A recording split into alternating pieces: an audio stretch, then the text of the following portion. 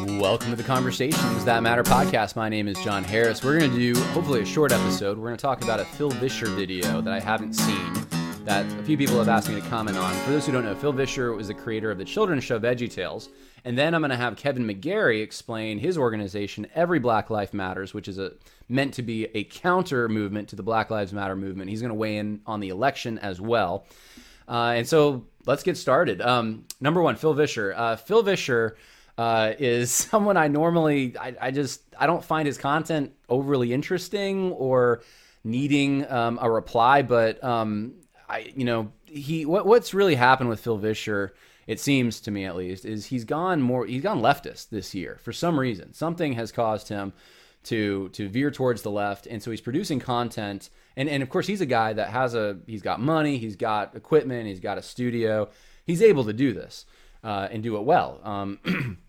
At least his presentation. His arguments, though, in my opinion, just aren't that great. And I'll give you an example of that real quick. I thought this was actually a worthwhile thread to look at as sort of even to learn from. But so Phil Vischer's recently basically made the case that, hey, overturning Roe v. Wade is, that's basically the pro-life movement. And even if we do it, it won't really save a lot of lives. So why bother? Why put so much capital into doing that when if we vote for Biden, we'll get so many other good things. I suspect if he hasn't said it, he's at least given the argument for voting for Joe Biden. And so here's the thread that I thought was interesting. Phil Vischer tries to ask someone who challenged him on this, what do we do if a pro-life candidate is promoting an anti-immigrant or anti-refugee worldview? Okay, so Trump's secure on borders, and that would be, look at the way he's twisting it. Or an ethno-nationalist worldview. What's an ethno-nationalist worldview? Like a Nazi? What are you talking about? Does abortion still trump all other concerns, even if the candidate would have little actual positive impact on the unborn? And it said, so if Jesus asks us to defend the least of these, which includes the poor, immigrants, refugees, the incarcerated, the sick, as well as the unborn, do we still favor the pro-life candidate if we fear their policies and worldview will hurt the rest of the list? So, this is an argument that's saying, hey, this is one pro-life issue amidst many pro-life issues, and that's where he's coming down on this. So Capstone Report kind of got into him. Let's see if I can find it. All right. He said, Capstone Report says, yeah, people like him are doing the work of Antichrist. He should just own it. Phil Vischer says, 90% of African-American Christians voted Democrat in 2016, right? Is the entire black church doing the work of Antichrist in your book? Now, this is kind of sick, to be honest, but I've seen, he's not the only one. David Platt kind of did this in his book. Like, well, who am I to tell the black church they're wrong? How about the law of God? How about, this is kind of like using, I'm going to just say it. It's almost like using the black Christians as human shields to be like, well, look, a majority of them voted for the Democrat, so therefore, you're kind of like you're racist if you question this. So we're going to use them as human shields to support our Democrat vote. So here's Capstone Report. Anyone, regardless of race, that votes for a pro-baby murdering candidate is stop trying to race bait. That's demonic too. Excellent response. Phil Vischer, got it. Black church is Antichrist. What if I vote for separating children from their parents? Antichrist or pro-Christ? Of course, this is an issue that, again, the issue is you have criminals taking kids into the country, using them to try to claim asylum. We don't know if those are their parents. You have to separate them to find out. And, to simplify that into we're the ones separating children from their parents. No, we're trying to vet people. We're trying to make sure that kidnapping isn't going on, Phil. But Capstone Report says, oh, you mean separating criminals from their children, like we do when we put people in jail for domestic crimes. Try harder. Phil Vischer says, what if I cut off funding for eradication of polio? Bad or good? Well, that's not in the federal government's, that's not, it shouldn't be, at least according to the Constitution. That's not in their jurisdiction. But Capstone Report, I wasn't aware the Bible mandated spending on polio. It does ban baby murder. Excellent.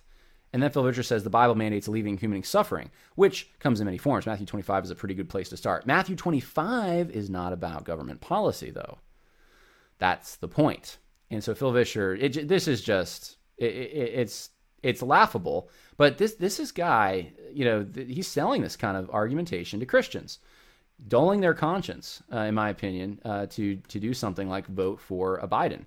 So let's play the video and see what Phil Vischer has to say here. little over 15 minutes. I don't think we'll get through all of it, but let's see. Why do white Christians vote Republican and black Christians vote Democrat? Let me comment real quick. This is irrelevant if you're trying to find out what the right thing to do is with your vote. I've seen this used as, like I said, a human shield. That David Platts used it. Well, who are we to judge whether someone votes for a Democrat if they're a Christian? Because black Christians vote Democrat. That's not an argument. That's not an argument. It doesn't matter if all the white Christians were right or wrong. That has no bearing on truth. So I just want to make that point real quick. Everyone knows conservative Christians vote Republican. It's like one of the rules of nature. The sun comes up in the east, and conservative Christians vote Republican. Yeah, not true anymore. Someone was telling me the other day, I think it was a Rasmussen poll they were citing, where it was like over 20% of evangelicals, self-proclaimed evangelicals, are voting for Biden. Things are shifting. Things are changing. I don't know that this is a hard and fast rule, not like it was. Unless they're black. Oh, right. Most African Americans self-identify as Christian. Okay, so he says conservative Christian here. This is kind of important. Think about this for a minute with me. We got to find out if later in the video he delineates. Does he delineate between conservative Christians in the theological orthodox sense and cultural Christians? Now, that might be a hard thing to do. It might be, in some ways, an impossible thing to do if someone hasn't asked those questions in a poll. But here's the point.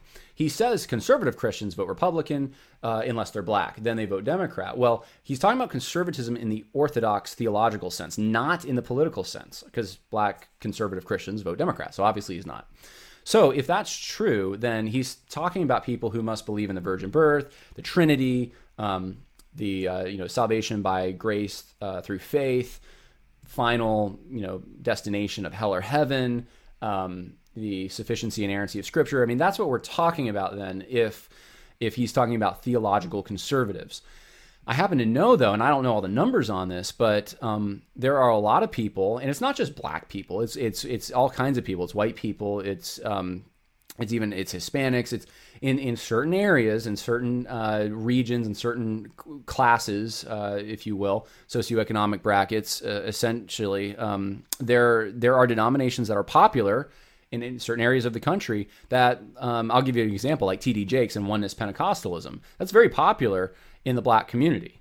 Oneness Pentecostalism, but it's not just the black community. I mean, there's I think a lot of Hispanics are also involved in Oneness Pentecostalism. I wouldn't consider someone who's a Oneness Pentecostal to be an Orthodox Christian. They're not a conservative Christian in my mind. So are we including them in this? That's a good question, I think, to ask. I know people, even in my family, people in the Deep South who it's a cultural thing for them. They're not Christians by conviction necessarily, but some of them they claim it and they go to church maybe even, but do they really believe all the things that the Bible teaches about these things? Not necessarily. And so that's a really important distinction to make. Is he talking about theologically orthodox believers who are voting for Democrats, or is he just talking about people who identify as Christian in a generic sense? Because here's one more other point I need to make. White Christians who are just Protestant, who aren't evangelical, I believe, I know for sure the percentage is much higher voting for Democrats. I believe it's majority. So if you're going to like a mainline denomination and you're a white Christian, especially like if you're in the Northeast, let's say, like look at this regionally, and you claim to be a Christian, you're voting for the Democrat, most likely. So you can slice this pie in all sorts of different ways. He just wants to slice it white and black. Conservative Christians, white, conservative Christians, black. I'm saying right off the top, this could be getting the foot started in the wrong direction because it's oversimplifying something that actually has a lot more complexities to it. Oh, right. Most African Americans self-identify as Christian, and most African Americans vote Democrat. Look at the numbers. In 2016, 81% of white evangelical Christians voted for Donald Trump. For many Christians, it's just assumed the Republican Party is the party for Christians. But what about black Christians? Pew Research interviewed validated voters after the 2016 election, people they could verify actually voted. When they looked at black Protestant Christians, there is no official category for black evangelicals because most pollsters have decided evangelical is a white term. But okay. All right, that verifies what I was just saying. He's not making these delineations at all. He is telling us that there are black Christians, conservative Christians voting this way, white conservative Christians voting this way. But in actuality, he doesn't know whether these are black conservative Christians in the Orthodox sense, in the theological Orthodox sense. 70% of black people claim to be Protestant. 80% claim to be Christian. If we just looked at, let's say, Protestant mainline denominations who are white, we would find them voting for liberals. So he doesn't, adjust or try to, all right, we're going to add them to this category of evangelical, or we're going to try our best to compare apples with apples. He's just looking at black Christians, people who claim to be Protestant, and then white evangelicals, and then comparing them. So it's not the best way to make this comparison, but okay, we'll keep going here. See what else he says. Video. When we look at black Protestant Christians, 96% voted for Hillary Clinton, the Democrat. 96%. So 81% of white evangelical Christians voted for Trump, and 96% of black Protestant Christians voted for Clinton. And it's pretty much like that in every election. White evangelicals vote Republican, and black Protestants vote Democrat. Why is that? Don't they read the same Bible, pray to the same God? Which group doesn't understand that they're voting for the wrong party? Well, here's the question, and let's see if he answers this, but is it more for cultural reasons, or is it more because they're trying to apply the Word of God and the principles in the Word of God? And I understand there's cultural reasons for doing things, and you grew up in a culture, but look, hopefully this is an evangelical guy here. Hopefully the emphasis is on trying to figure out, okay, would the Bible guide us on this? Because the difference is that he's describing then, if it's truly they're both worshiping the same God, then there's two different options here. One's being more consistent, right, with the way that they're applying the Bible to this situation and the way that they're trying to faithfully execute their Christian duties. And then the other possibility is, basically, there's actually three. One of them is neither of them care about what the Bible says. They're just doing this for other motives, maybe cultural motives, right? And then the third possibility is that the cultural issues are just, and the place you come from, your social location is just so powerful that it overwhelms any attempt to be objective and apply the Bible to a situation like voting. Those are really the three possibilities. So let's see where he comes down on this. To make things even more confusing, if we go back to 1890, these guys were Republicans and these guys were Democrats. What happened? How did we end up where we are today? Well, let's go back and find out. In 1870, the 15th Amendment gave African American men the right to vote. Since they had this guy to thank for it, and the brand new Republican Party, and since most Southern slave owners at the time were Democrats, almost all technically, it wasn't Abraham. Abraham Lincoln was dead by then, but anyway. African Americans voted Republican. In fact, the first 23 black congressmen were all Republicans. And don't forget as well, he's not mentioning this, but at the time, you had almost anarchy in the South. The Freedmen's Bureau was even paying for votes. This is a documented thing. So it's not just as simple as, they're looking at Abraham Lincoln, they want to thank him. I'm sure that factored into it. It certainly did. But there's other things going on there as well. Not all Southern Democrats were these guys, but enough of them were that newly enfranchised African Americans were not likely to vote Democrat anytime soon. Most Southern Democrats considered themselves conservatives. That sounds weird to hear. Everyone knows Republicans are conservative and Democrats are liberal. But the two parties didn't shake out so clearly on conservative and liberal until the 1970s and 80s. Conservative Southern Democrats look back in history to happier days, the glory days of the South before Abe Lincoln and those... All right, this is melodrama right here. Conservatives, even Democrats, and remember, there were a lot of Democrats in the North who were conservative as well. Andrew Johnson. He, essentially ended up being a more conservative Democrat. He was against the radical Republicans. even if you asked conservative Democrats in the South, what makes you conservative or what is conservatism to you, it wouldn't have been, well, we just missed the days of slavery, and we're pining for that. It would have been their view of the Constitution, strict construction, that kind of thing. So this is kind of just an unnecessary little aside that Phil Vischer makes to impugn them. And look, we don't agree with most people in the past on a variety of issues. There's ways to impugn them if you want, but at least let's be accurate about it if we're going to do it. That wasn't what made them conservative. Those darn Yankees messed up everything. Those darn Yankees. I think that's a Disney film. But Honest Abe didn't last forever, as you may have heard, and things got messy for Black Americans pretty quick. Republican presidents kept federal troops in the South to ensure African Americans could vote.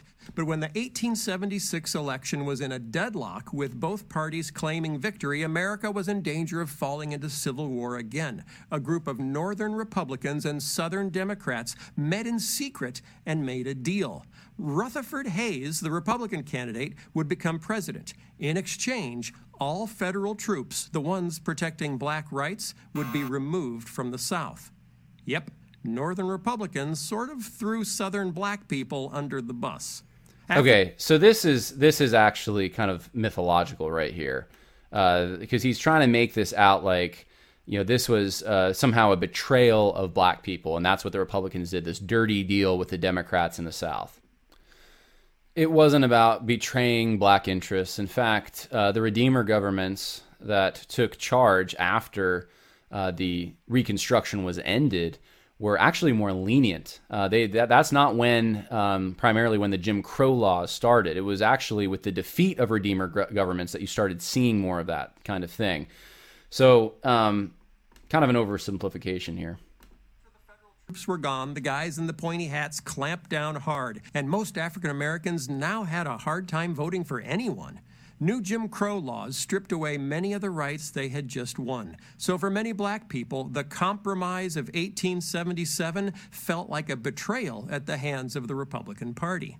Then comes the Great Migration. Living with these guys in charge wasn't much fun, to put it mildly. So I will say this: Phil Vischer has stayed true to the cartooning.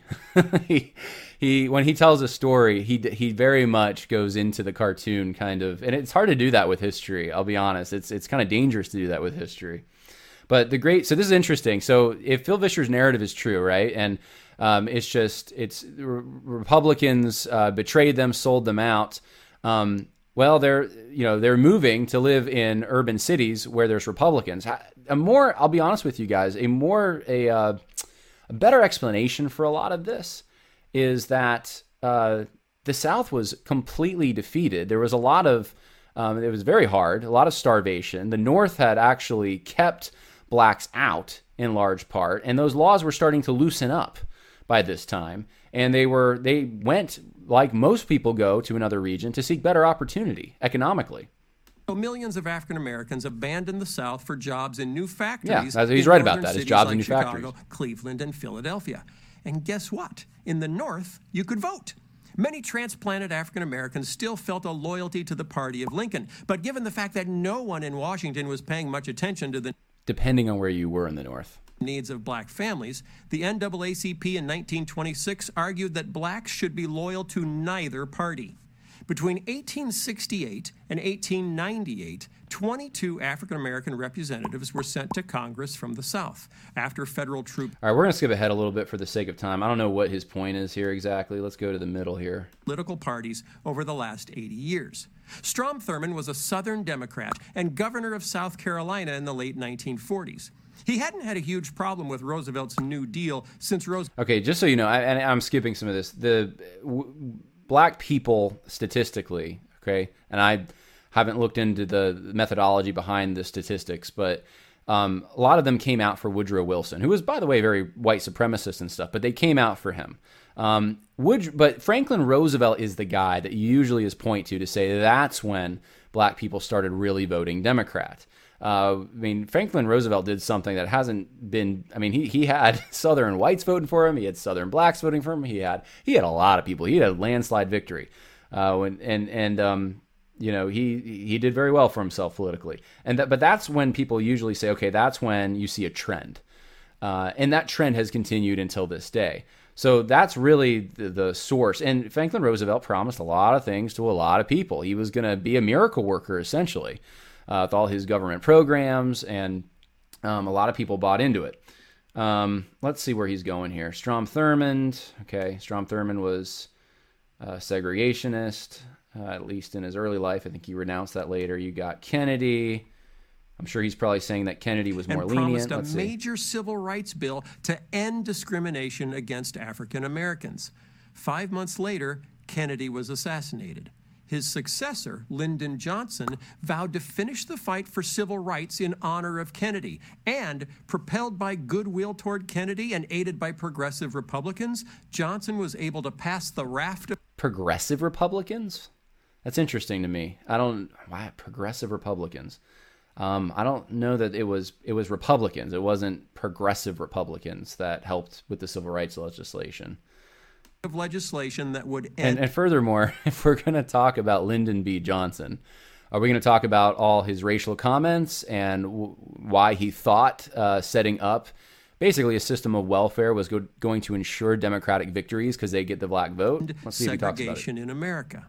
For segregationists like Strom Thurmond, the fact that Johnson, a Southern Democrat, had led the charge was the last straw. In 1964, Thurmond announced that going forward, he was a Republican. The great switch. I knew this was coming. So this is talked about a lot in more progressive circles, the idea that, well, the Republicans they became the racists because all the Democrats in the South who were the real racists ended up becoming Republican. But the reality is Herbert Hoover won, I think, most, if not all, of the southern states. He was a Republican.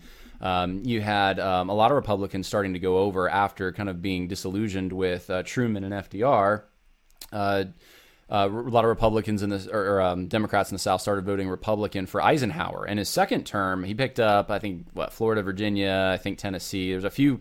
He got a bunch of southern states.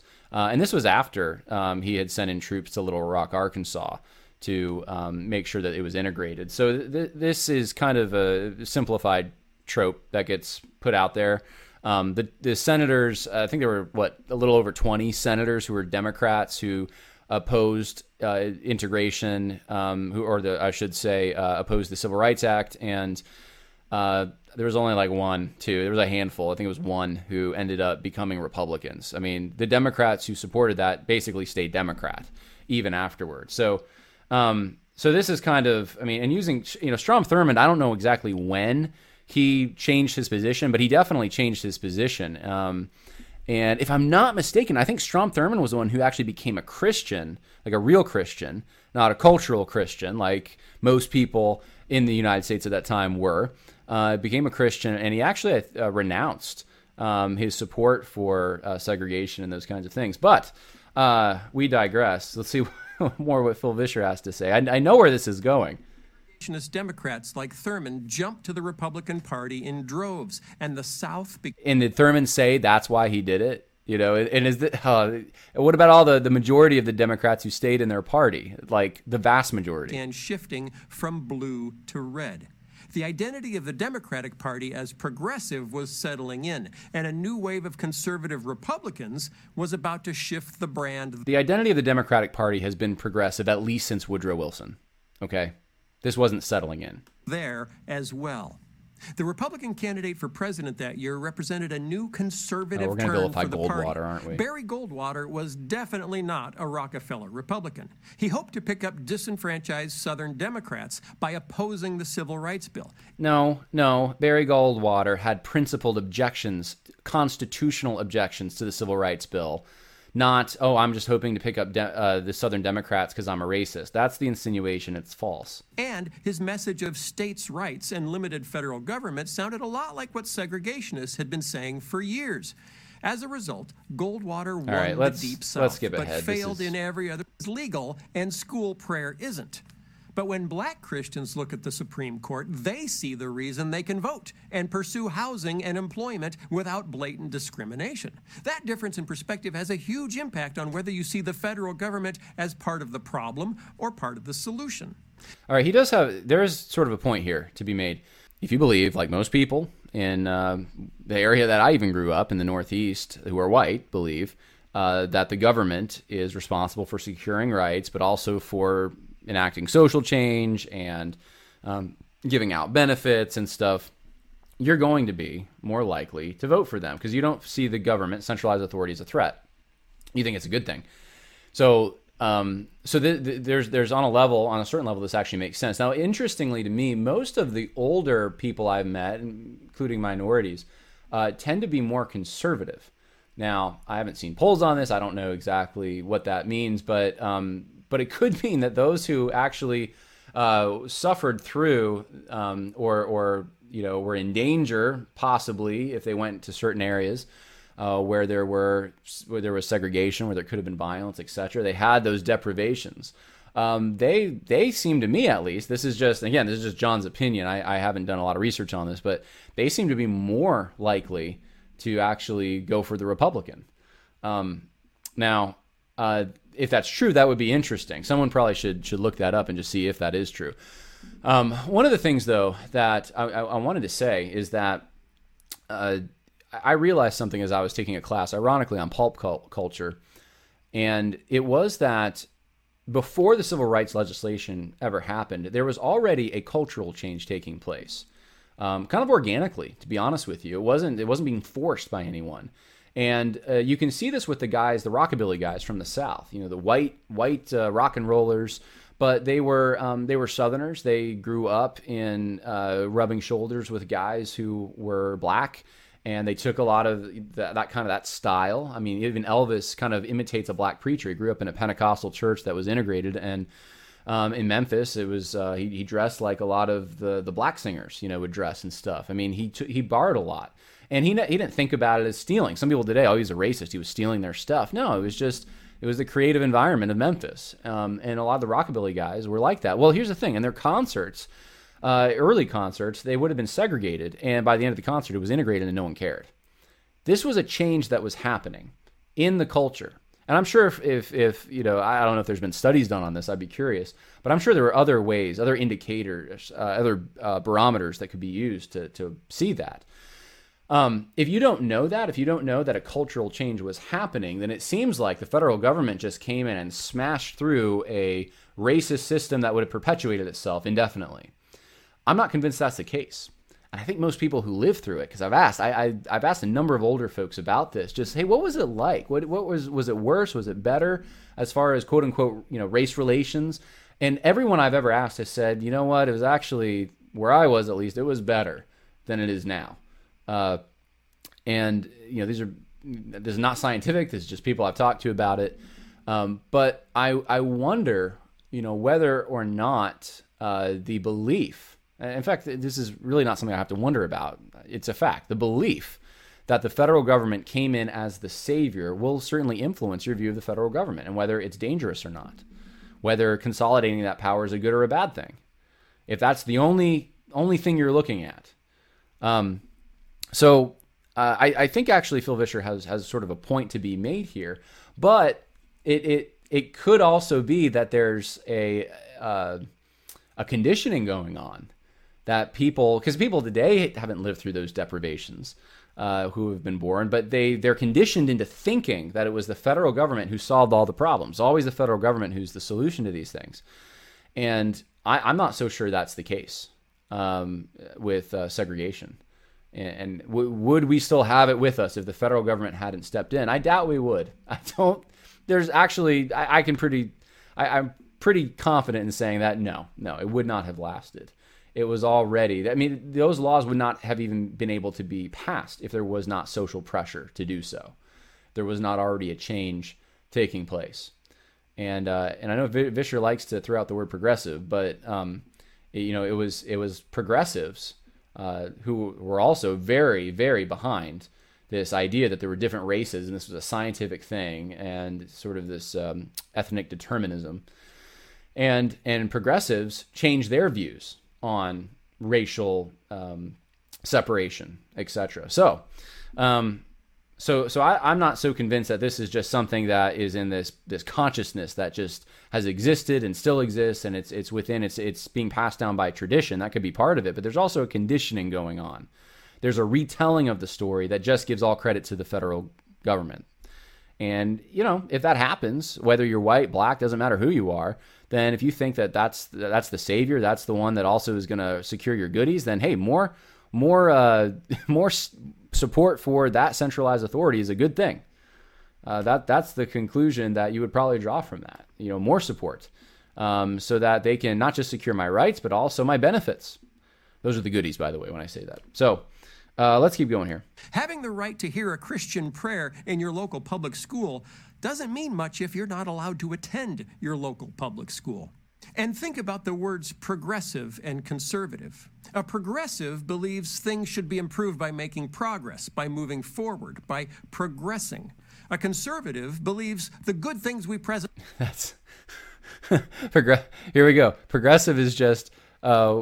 progressing. That's something I guess everyone just agrees on. We're progressing. How about it's more of like a Fabian socialist idea of we're going to slowly, instead of through revolution, enact our socialism. That's more what progressivism is. And conservative presently have are at risk of being lost and need to be conserved or even revived from the past. Okay, conservative is not just about reviving things from the past. There's a recognition within conservatism that things can change. Actually, that's the idea behind common law. In some ways, that principles are applied, it builds on itself, but as principles are applied to new, unique situations and so forth, you can have changes. I mean, it's not, it's actually concerned with making sure that we secure eternal things, eternal truths, eternal principles, kind of Platonic, to be honest, in a way. This is the Burkean conservative. I'm going back to English common law here. And that mindset of Edmund Burke, and kind of, if you read Russell Kirk's Conservative Mind, that's what you find. They're not just against change, and we just got to secure the past. It's that there's true and valuable things in the past. It's Chesterton's fence. So Vischer's oversimplifying this. So the best way to explain why white Christians vote for conservative candidates and black Christians vote for progressive candidates may simply be this. What do we see when we look in the rearview mirror? White Christians see a simpler time, when everyone went to church, when we prayed in school, when abortion was illegal and gender roles were clear. White Christians look, here's the thing. I don't know of any white Christian who doesn't also see flaws in the United States. And we don't compare, this is one of the differences between conservatives and liberals. Conservatives don't compare the United States to perfection. Conservatives generally compare the United States to the alternative. There's a big difference when you realize that people are actually trying to get into this country. The people who think it's such a crummy place for their social group don't seem to want to leave. They still stay here for the most part. This has been a good place. It's been provided a lot of opportunities. Yeah, there's been deprivations. Yeah, there's been hardship. Yeah, there's been barriers. But despite all those things, it's been actually better than the alternative. I mean, look, I've said this before, go look at the country that an immigrant group has come from. Compare that country socioeconomically, use whatever factor, whatever barometer you want to use, and compare it to the United States, where you can have more opportunity, freedom, economic mobility, etc. And usually, the case is there's no way that you would have that in the country that you would have come from. So the United States has been a great place, despite flaws. That's the way conservatives look at this place. It's not just a rose-colored glasses kind of thing, which Phil Vischer is insinuating that. It's a realism. It's a looking at yep, and you know what? There's a lot of things that have been corrected. There's a lot of problems today, frankly, worse problems in many ways, that need to be corrected. The profaning of marriage, the normalization of sexual deviancies, the murder of millions of unborn and sometimes born children. These are horrible things that have taken place. The sexual desensitization of our culture is terrible. The abandonment of fathers, the fact that there's even some communities where we don't even have fathers hardly. I mean, there's a lot of really terrible things happening right now. And we're moving in the wrong direction on those things. And so conservative can look at that and say, okay, there were some things we got right or better in the past. The 1950s, that's the era that the liberals want to beat up on. The 1950s, there was more stability in the home. And right now, that's what we're losing: stability in the home. That's kind of a core building block. That's kind of something really important. Yeah, there was other things in the 1950s that weren't the best, but that's pretty fundamental. So it's not the rose-colored glasses thing. I don't buy that. I've never met conservatives who are like that. But that's what he's insinuating here.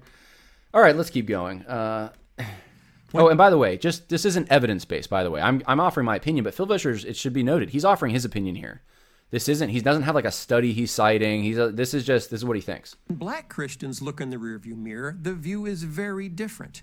They see fire hoses and church bombings and lynchings. They see Strom Thurmond saying, "We will never let Negroes into our theaters, swimming pools, homes, or churches." Okay, do they know that Strom Thurmond got saved, that he rejected that view, that he renounced it? And I don't even remember what year. I want to say probably in the 70s he did that, if I'm not mistaken. But or is it just that clip is played over and over and over and over, and that hey, this is America?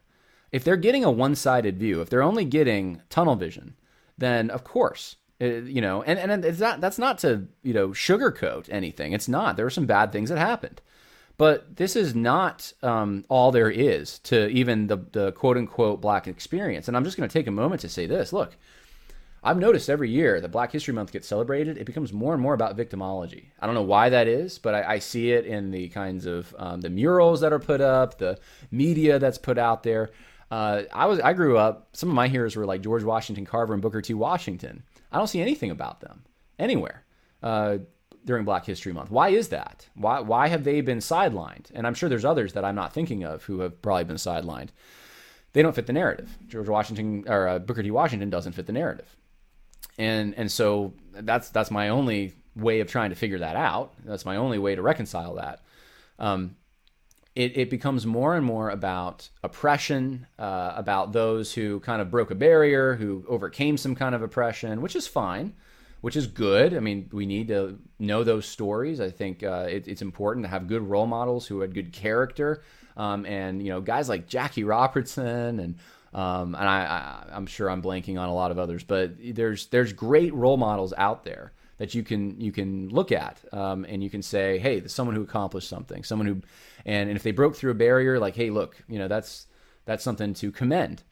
But for some reason, it's all become about just oppression and how bad it's been, and how even those who broke through the barriers or whatever, it's all about them breaking through the barrier. It's not even about their accomplishment as much anymore as it is the barrier. That becomes what Black History Month is about. And I've seen this. It's honestly, I would hate that if we took, let's say, my history, right? I just found out, I looked at Ancestry. I guess I got a lot more Scottish in me than I thought. So we took my history going back, look at all the Puritans and how they were persecuted by the Church of England, and they had to flee. And those who were indentured servants in my family came to this country. And we look at those in Scotland who were persecuted by England and how bad it was. Or we really want to go back far. Let's look at what the Roman Empire did, to the people that I descended from, or something, and then make that's the only part of your story. That's your history. That's who you are. I would just be like, man, that's depressing. I really don't like who I am. like, man, that's all there is. I guess I could try to, I'm going to go and do better or something. I'm going to, make sure that I don't have to live with those deprivations and barriers. But, it's to define yourself by that, by the barrier, that would be extremely unhealthy for me. I know it would be. I know it would be terrible. And it could lead to victimhood. I know in my own heart it could do that. And so I'm concerned about the fact that that's the kind of thing that I see going out. That's the kind of thing that seems to define, this is the kind of thing that would make people not want to study history, if that's all history is. And there is oppression in history. You need to study it, but that's not the full story. That's not all of it, is my point. So, tunnel vision for whites, tunnel vision for blacks. That's what Phil Vischer's saying. They see white Christians applauding Strom Thurmond for saying that, and then re-electing him to the Senate for 5 decades until he dies in office at 2003 at the age of 100. It's George Bush next to him. Look at that. Is this beginning to make sense? There are other issues. Conservative white Christians see sin mostly as an individual problem, wrongs committed by one person against another, requiring only individual confession and repentance as the solution. Black Christians also see sin as a systemic problem, sinful systems needing broader solutions and broader confession and repentance. I wonder what the evidence for this is, because you hear this all the time, that it's systemic issues here and there, and that's more of a neo-Marxist idea. That's yes, there's bad laws that get enacted, and there's bad individuals that can have authority within a government or some kind of hierarchy. True, but the idea that you have a bunch of racist, a system of racism without racists or something like that. It's just you can't locate the law. It's just that's just the system. Like it's COVID-19. It's no symptoms, but you have the disease. Did that arise from, is that an idea that's unique to black people, that's part of their tradition? I don't think so, because this is the stuff, if you go look at the talks that I gave recently on social justice, the conference, I'm finding these ideas, white people are the ones that are actually coming up and, if you will, systematizing the idea that there's systemic injustice. And it's the hegemony. We're talking about Lukács, and we're going back to, Gramsci, and carried on through Frankfurt School stuff. White people or Jewish people. This is not something that I find even in studying like slave narratives and stuff. I don't ever find this kind of thinking. I don't.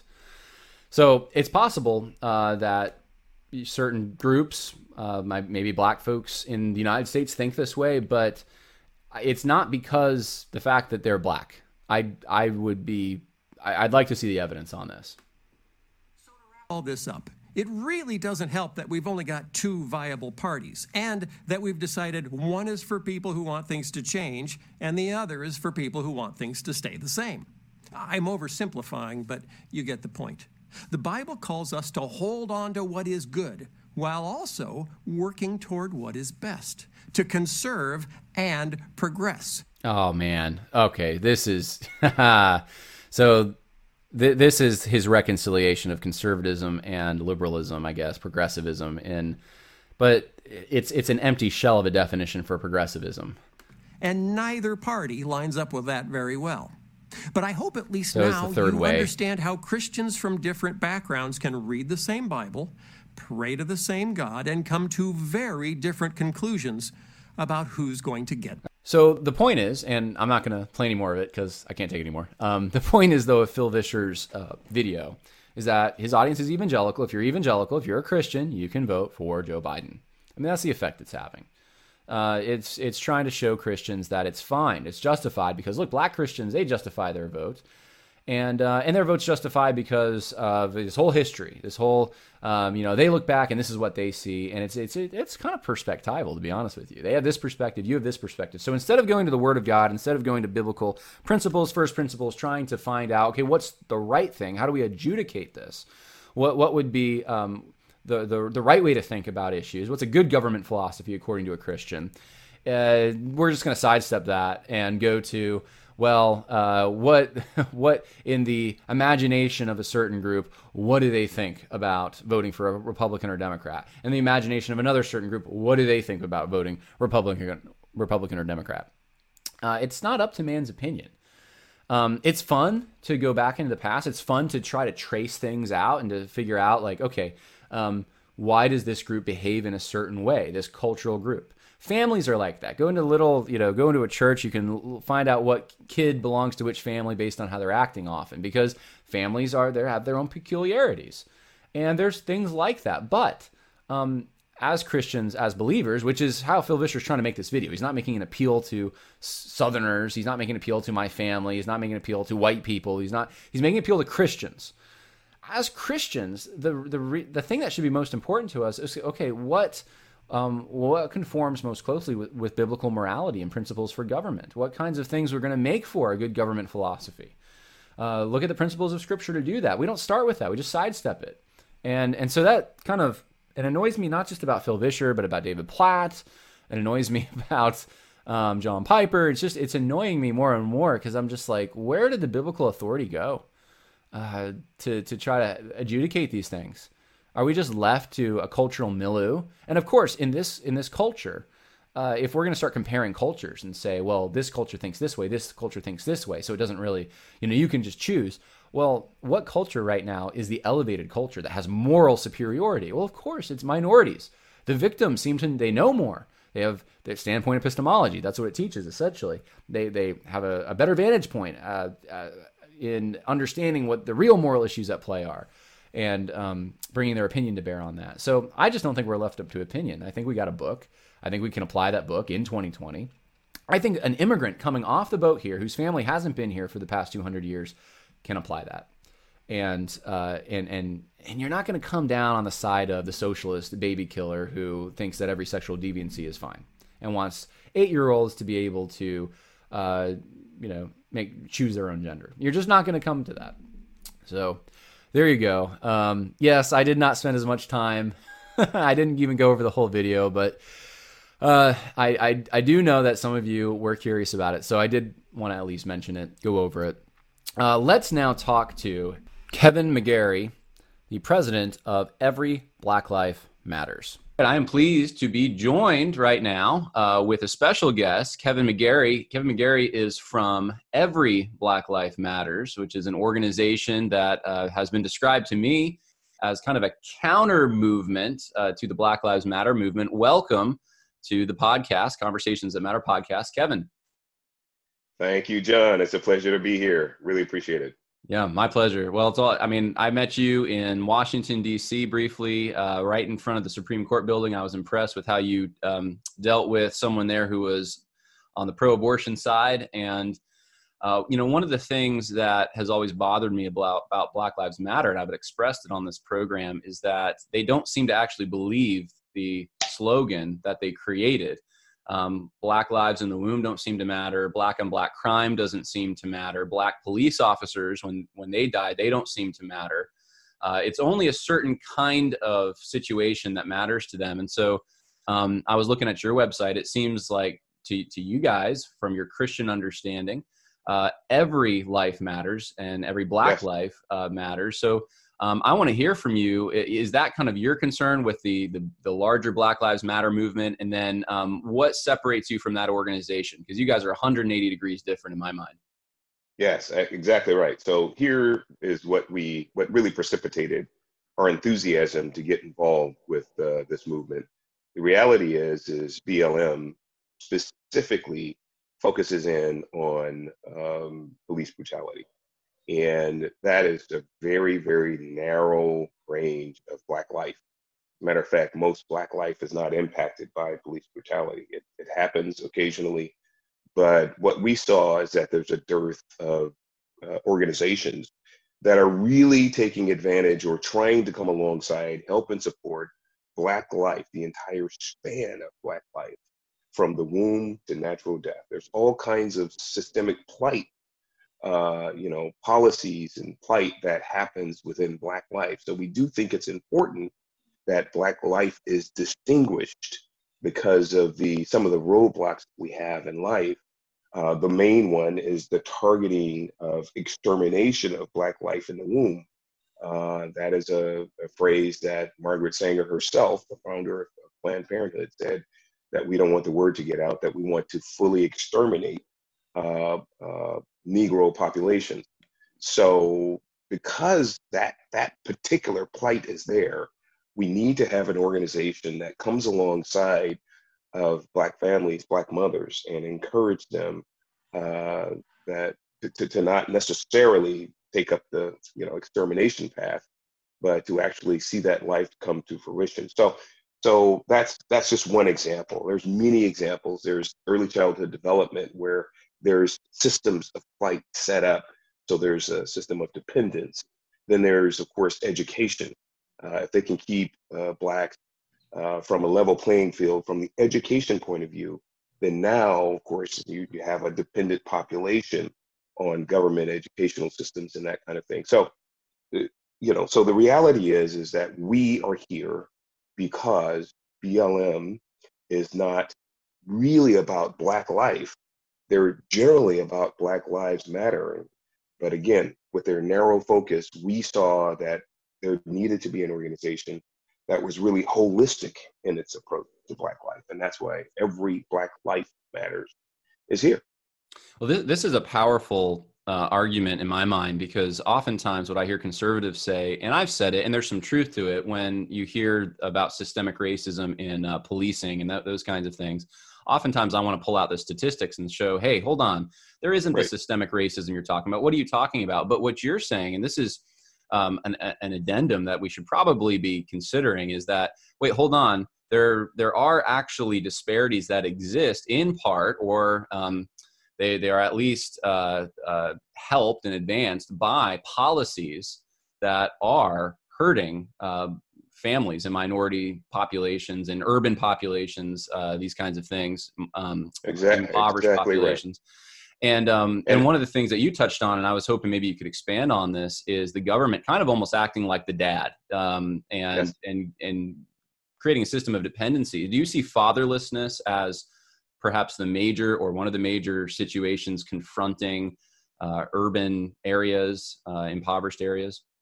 Yes, exactly right. So there are two primary disproportional forces that impact Black life. One is fatherlessness, and the other is education. We can reduce criminality and poverty by approximately 70%. That's huge. Wow. If we just take a stand to encourage fathers to remain connected with their children. They may not be able to live in the same places as their children. We understand that, sometimes personalities between the mother and father just doesn't allow that to happen. But if they're just connected with their children, that has a huge impact on the child's life. The other thing is educational choice programs. We need parents to be able to make choices for their children. They know the learning style of their children. They know, what their children, the core competencies of their children are. Charter schools, parochial schools, schools that offer different learning techniques. Maybe some children need a little bit more one-on-one, really close mentorship from a teacher. Those are the types of things that make a tremendous difference in how much Black children can learn, how much they can attain, and then ultimately achieve successfully with their educational pursuits. So these are the types of things that make a huge difference. And we hear on many people talk all the time about, why is the Black community so impoverished? Why is the Black community always kind of needing the hand up? There are real systemic plight policies that have been put in place, mostly leftist policies, actually, ironically, that have a disproportional negative effect on Black life. And they're put there because of this whole dependency cycle. Think about it. If you have somebody that's wholly dependent on you for their sustenance, for their achievement, whatever, they're just dependent on you, you can always guarantee that you can make a request and they're going to comply because they're dependent on you. So when we get to these voting cycles, the reason why we need a 90+% Black vote and why they're pretty much, they don't even care. I mean, in between the times that voting season, every 2 and 4 years, there's no real consideration of the Black community. It's only at voting time where they demand, you need to vote for us because we're the ones that are fill in the blanks. The reality is those are the ones who are putting up these pillars of plight that negatively impact our community, yet they're the ones that are demanding that we vote their way every 2 and 4 years. Well, that sounds like it rings true, and it sounds like what you're saying is one of the things that can break this cycle and actually return a sense of responsibility and dignity and these kinds of things that are needed would be to restore the family. I want to get practical with you.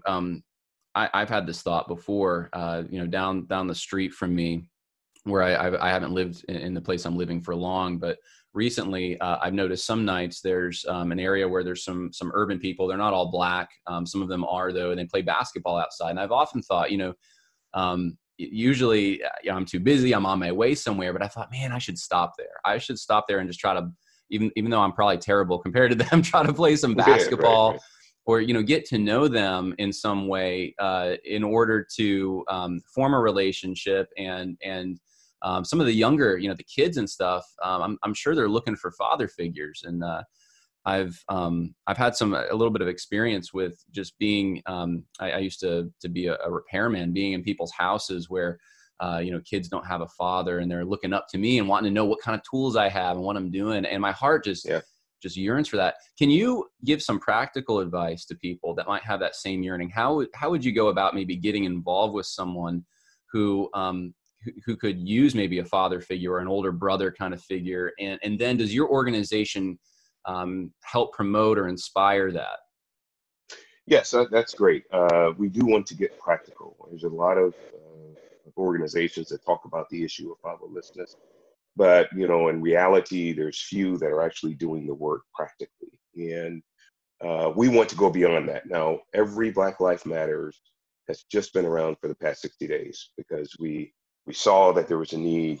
We stepped up, and so now we're here. So our fatherlessness programs right now more has to do with policy around how do we encourage educating young men as to how important it is to remain connected to your children.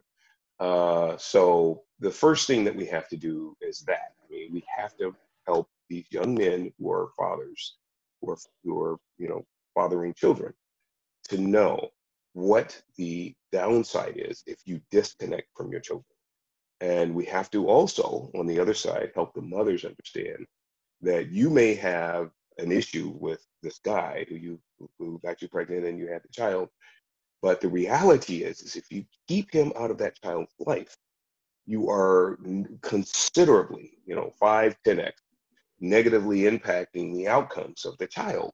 So it's not healthy to be that way. So there's education on both sides. What we would like to do is to partner with organizations. The Woodson Institute does some great work with their fatherhood initiative. So that would be Rob Woodson's organization. The Douglas Leadership Institute has an entire fatherless track that they do, and that's an organization that I'm an executive on. And Douglas Leadership is, actually leading off the legacy of Frederick Douglass, the Honorable Frederick Douglass. So there are some organizations that we will be partnering with to actually help promote a community awareness around fatherhood and help them to understand what the downside of not being around. I encourage everybody who has an opportunity, an open door, and hopefully a safe open door. As a repairman, I don't think that you would just necessarily start volunteering yourself for mentorship for kids that you have run into. But if you have a relationship with a family, and especially a Black family, and you see that there is not a fatherhood figure around and a consistent one, then it is a great idea to come alongside of that mother and say, look, I see that, you really don't have a father figure. I'd love to start taking, your son out and just shoot some hoops or, play some pool or whatever it is to help mentor and guide that child. That actually helps. While it's not ideal, it is a step in the right direction because that helps then that child to you kind of reinforce where you're out with those children who are in that situation, reinforce the importance of education. Those are a lot of times those are messages that they're not getting because they have a very busy mother and she may have multiple children that she's trying to take care of. And that specific messaging about how important education is and how that sets you up for the rest of your life may not be delivered consistently. And so having another figure and that can reinforce that type of positive messaging goes a long way. And what we're finding is that as children are plugged into school, then they're less likely to be plugged into crime. So there is a direct proportional impact of schooling and education and criminality, both ways. So obviously, if you drop out, then you're much more susceptible to criminality. If you plug in, then you're a lot less susceptible. So it's a two-way thing. Yeah, I want to ask you, that was excellent. I want to ask you a question that I know my audience is probably, most of them will be curious about. Now, you're a Christian. I think the organization is a Christian organization, right? Would that be my? So we're a 501c3 nonprofit, non-political and non-religious. Okay. But me and my co-founder are Christians. Yes, we're Christian ministers and leaders and that. But the organization itself, we think that this is so needed that it crosses all, religious Okay. boundaries and that. So we're not a real Christian organization. Well, let me ask you We a just happen to question. be Christian. Yeah. Okay, this would be a personal question then, and you can answer it however you want or choose to sidestep it if you want. But as a Christian, as a believer in the gospel of Jesus Christ, how does that factor into the way that you approach the topics that your organization is concerned with? Because I know you've spoken at churches, Yes. and you've talked about biblical racial reconciliation, what that is, as opposed to the critical race theory stuff. How Yeah. does the gospel motivate you? So the gospel really has all of the answers that we need as Christians to get beyond this cycle of racism, systemic racism, white fragility, and all of this stuff. If we just read the Bible, we would have clear directives as to how to help those that are hurting, legitimately hurting because of what they've seen on TV, especially with George Floyd, come alongside them and give them guidance and help them move beyond the hurt and the pain of that incident. Because the Bible tells us that, about Bible teaches us about forgiveness. The Bible teaches us about vengeance being mine, saith the Lord. So you have a lot of people that say, no, we want to take it out on the community. We want to tear stuff up because they don't listen to us. We want to start hitting people across the head with skateboards. We want to do all of this damage to communities. And this is not biblical. And then there we have people within the church that say, well, yeah, it's okay for us to demand that, whites wash our feet and do this thing as a part of our reconciliation methodologies. But in reality, the Bible actually helps us to understand that reconciliation is not some practice that you can just sort of, encourage, and do. It is all found in Christ. If we remember Ephesians 2:15 or 2:14 to 2:22, everything, all of our reconciliation, all the walls have been torn down between races, between heaven and earth, between everything, and we're fully reconciled with Christ. So the fundamental strategy for reconciliation is not so much that we have to do racial reconciliation. Now, if we're doing it in the world, that's different. But if we're doing it in the body, the issue is we need to remind one another that we're already reconciled in Christ. Did you accept Christ, brother? Yes, so did I. So while there's all this kind of crazy stuff going on in the secular world, let's you and I agree as we're reconciled through Christ Jesus as one body. And that's already been done. Now, but to be sensitive to others, I think we do need to be sensitive that there's people out there that are legitimately hurting.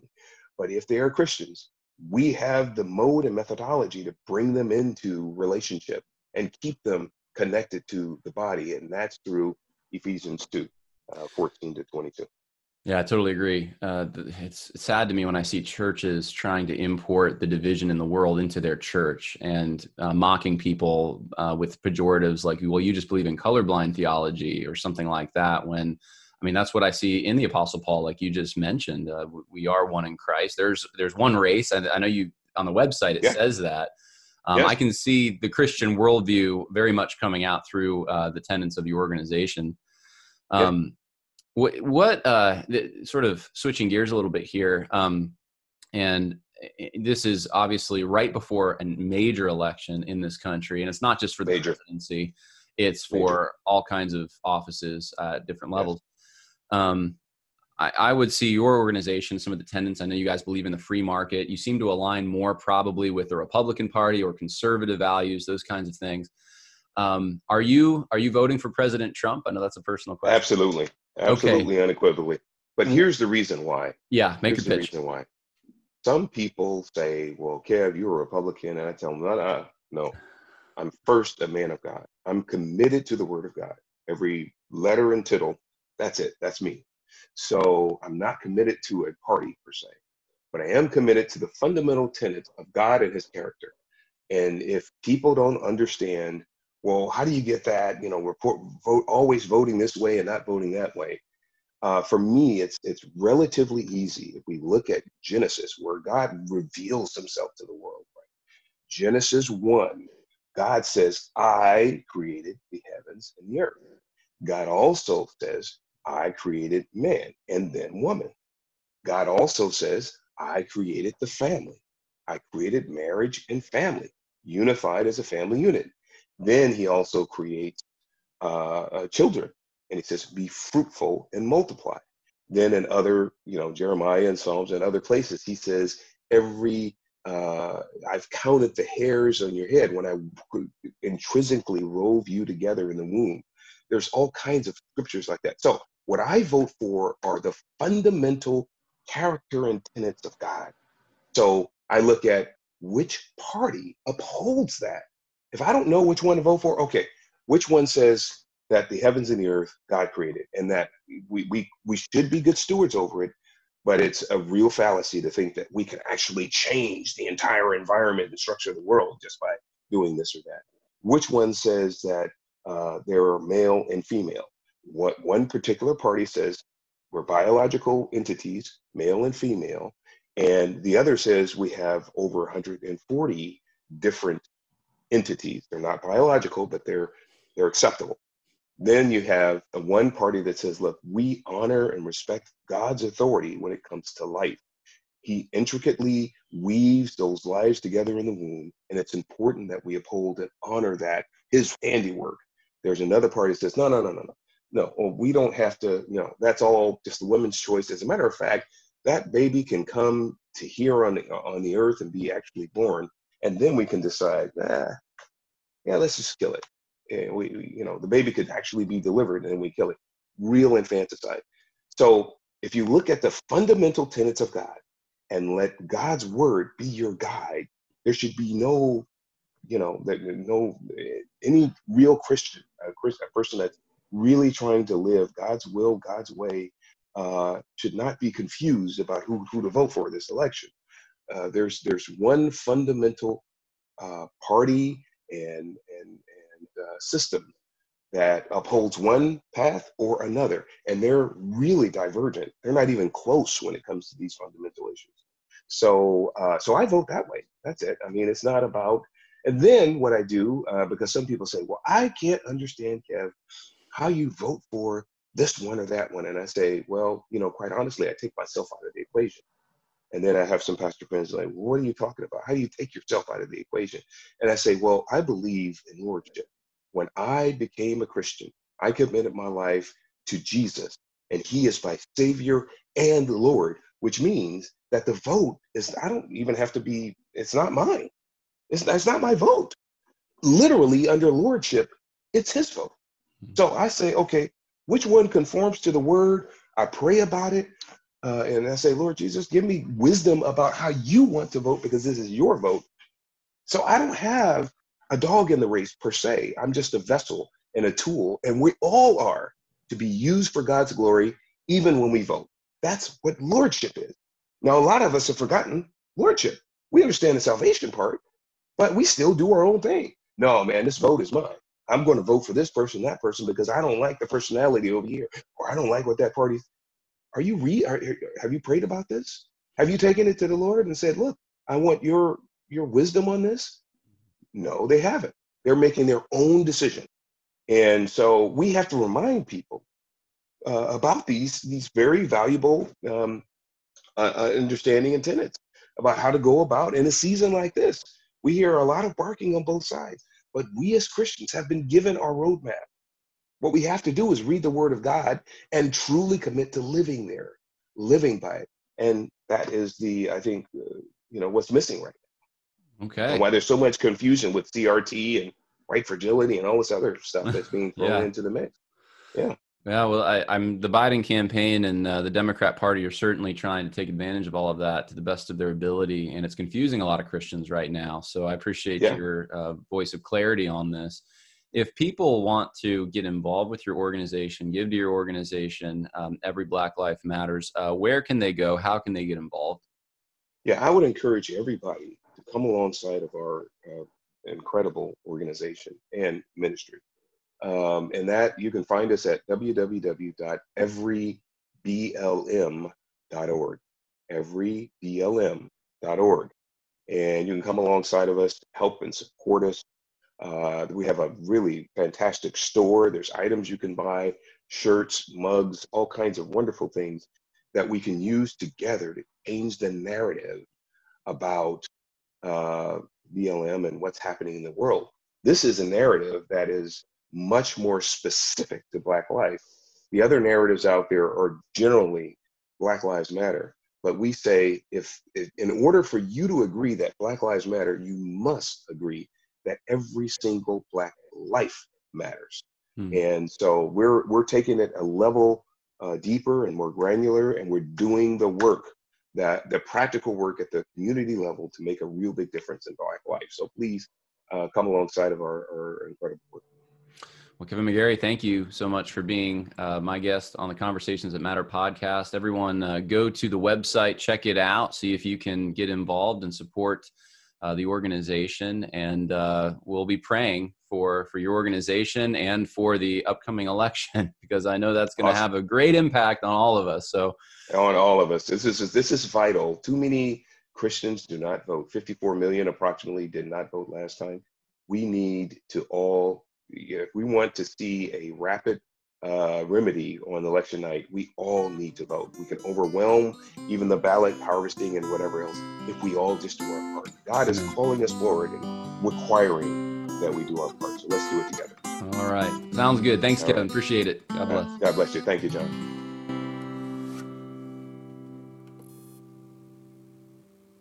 You know how to book flights and hotels. All you're missing is a tool to plan the travel experiences you'll have once you arrive. That's why you need Viator. Book guided tours, excursions, and more in one place. There are over 300,000 travel experiences to choose from, so you can find something for everyone. And Viator offers free cancellation and 24/7 customer support for worry-free travel. Download the Viator app now and use code Viator10 for 10% off your first booking in the app. Find travel experiences for you. Do more with Viator. Sick of being upsold at gyms? My guy, you're currently a base member. For $90 more, I can upgrade you to our Shred membership. For $130 more, you'll be a Swole member. And for just $300 more, you'll reach Sweat Platinum. At Planet Fitness, you'll get energy without the upsell. Never pushy, always free fitness training and equipment for every workout. It's fitness that fits your budget. Join Planet Fitness for just $1 down and $10 a month. Cancel anytime. Deal ends Friday, May 10th. See Home Club for details.